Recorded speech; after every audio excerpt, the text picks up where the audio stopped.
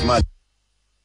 Hlaziyeka Emphefumlweni neBEE. Baphulaphuli namhlanje sisavuka nje ndiyathanda into kokuba ke sijonge umbandela obalulekileyo, umbandela futhi endicinga into kokuba singafunda kuwo nakule midlalo umhlabathi elibhizi ngayo iOlympic Games.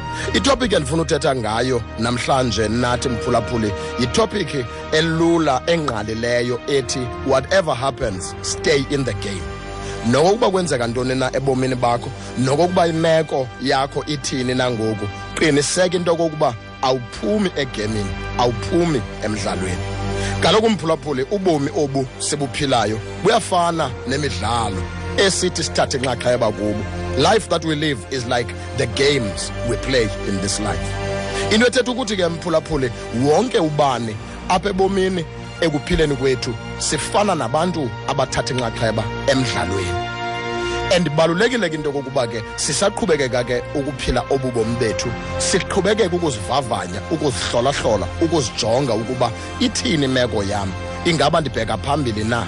Ingaba ndiyabuya umva okanye ndibheke ecaleni? Ndiqhuba njani na apha empilweni yam? Uthi emveni koba uzivavanyile ke mphulaphula, emveni koba uzijongile ukuba imeko yakho ithini na, uqiniseke into kokuba nokokuba kwenzeka ntoni na, you staying in the game.